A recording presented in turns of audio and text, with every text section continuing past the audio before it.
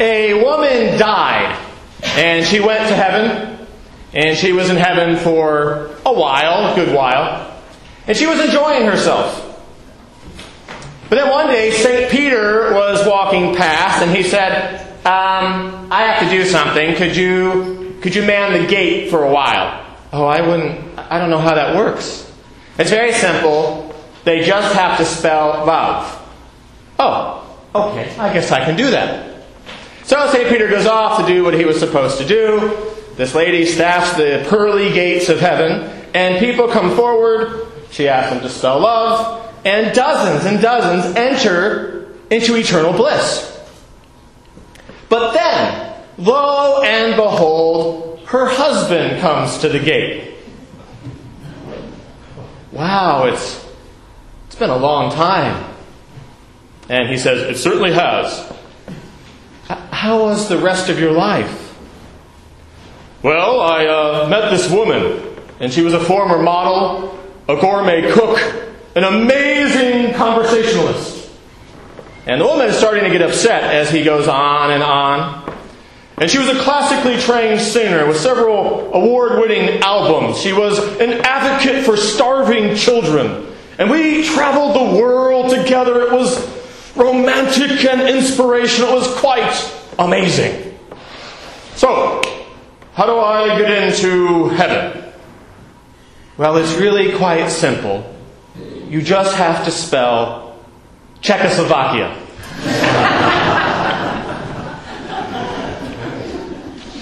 Love is the answer that Jesus provides in today's gospel reading from Matthew chapter 22, verses 34 through 46.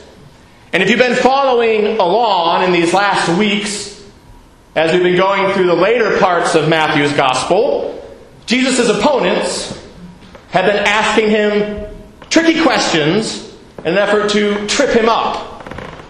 And this is the last in their series, which commandment is the greatest? And it's probably the most well-known teaching of our Lord. How many of you have heard of this passage before? Raise your hands. Yeah, just about all the hands in the house go up. And in Christian circles we call this the Great Commandment.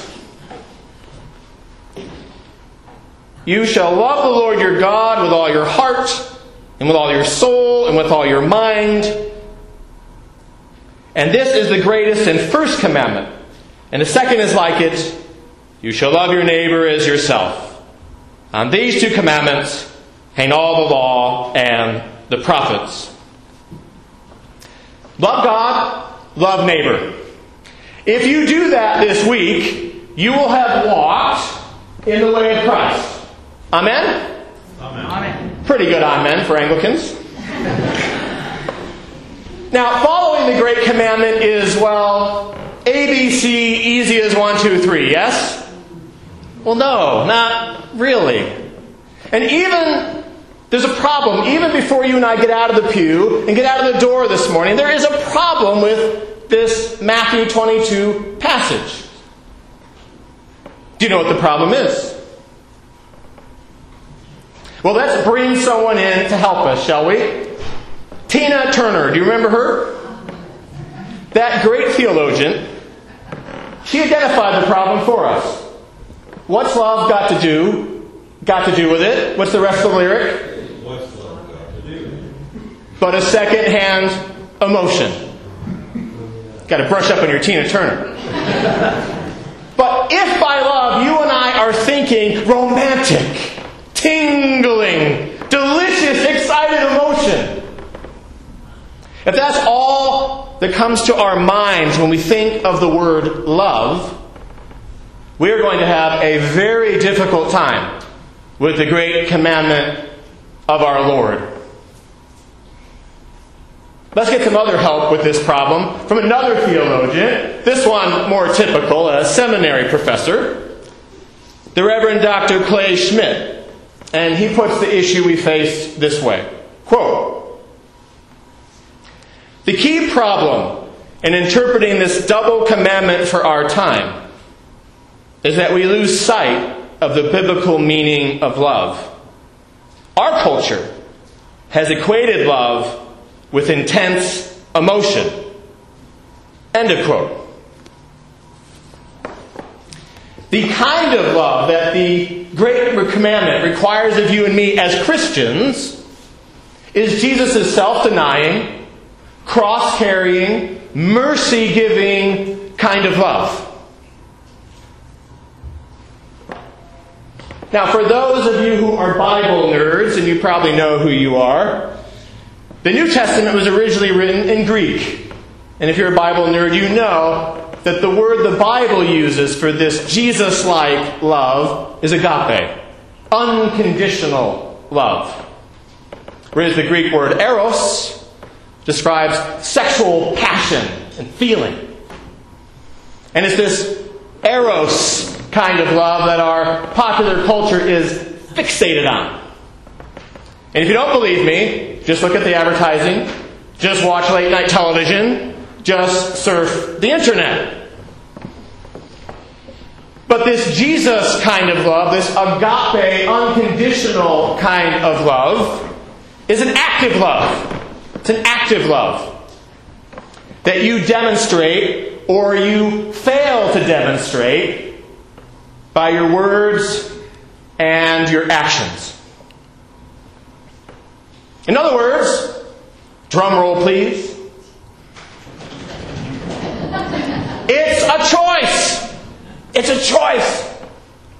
Love from a Christian perspective is primarily a choice, not a feeling. Did you catch that? I'm going to rewind in case you didn't. Love from a Christian perspective is primarily a choice, not a feeling. Turn to your neighbor and say, choice, not feeling. Don't be shy. Living by the Great Commandment to love God and love neighbor is a series of choices. In fact, it is a lifetime of choices that you and I can only make with the help of God and God's people. Can't do it by yourself. Sorry. You need grace, the gift of God. You need the power of the Holy Spirit changing your heart, building up your character, transforming you into the best version of yourself.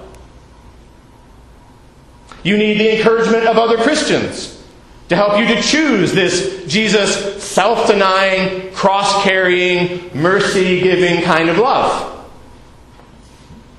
See, without the power of the Spirit, without the power of the sacraments in our lives, without Christian community and people sort of rooting us on, we tend to just go with the flow, do whatever we feel like doing or not feel like doing in the moment. Or we try to grit our teeth into doing the right thing. Oh, I'm going to will my way into this. And now for another joke. An archdeacon was making a visit to one of the churches in his territory, archdeaconry. And when he arrived, only 3 people had come to listen to him preach. So after the service, he stormed over to the rector and he said, "Did you publicize that I was going to be here?" And the rector said, "No. But word seems to have gotten around anyway." Word also seems to have gotten around about feelings. Now, just in case some of you have not heard, newsflash, you have feelings. You have them. But what about feelings? Are they important? Yes. Yes. Yes. But the problem or the challenge with feelings is that they come and they go. They ebb and they flow.